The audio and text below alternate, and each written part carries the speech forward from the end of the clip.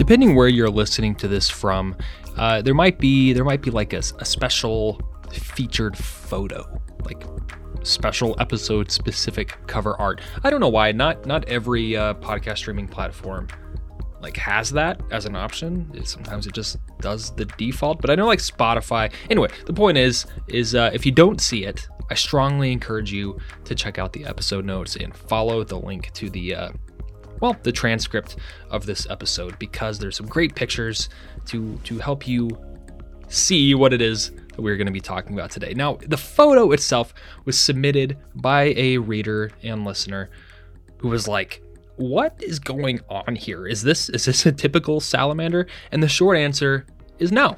In fact, because it's not a salamander. It's a skink.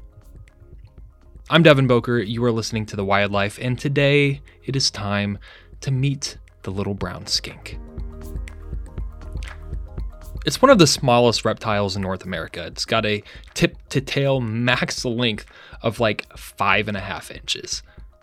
Now, skinks are often overlooked, even unknown. Even actually, as I was writing some of this out, spell check didn't even recognize the word skink as a word, which is very upsetting, and I have a complaint to file with someone. But anyway, there is over 1,500 species of them on the planet.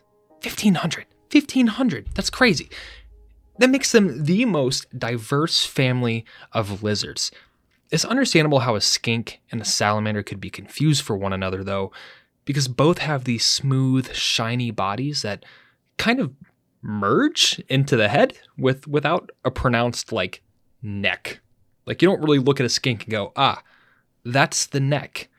It's just, here's the body, and there's the head. They have small limbs, and in comparison to the length of their body, they're really small. And many species have long, slender tails that they can shed as a distracting defense. Can you imagine? Just imagine if humans had anything comparable, right? Someone's trying to mug you, and you rip your arm off, and you just drop it on the ground and run. Which I guess requires a second thing, is that the person mugging you would not be like, I'm not falling for that. They would have to look at that arm and be like, exactly, you arm, give me your money. That got away from me.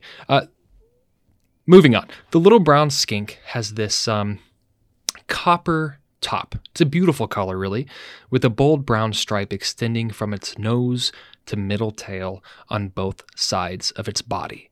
Their underbellies range from yellow to light brown to grayish, and they have a transparent lower eyelid that allows them to see with their eyes closed.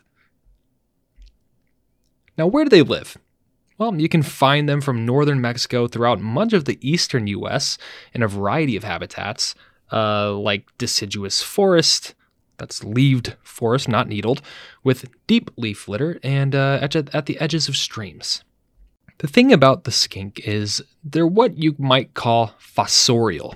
No, they're not dinosaurs, though 140 million year old fossils from the Cretaceous do contain the first skink-like reptiles, but fossorial comes from the Latin word fosser, meaning digger. The little brown skink spends most of their time wriggling about through the leaf litter, searching for isopods, like pill bugs or roly-polies or other insects.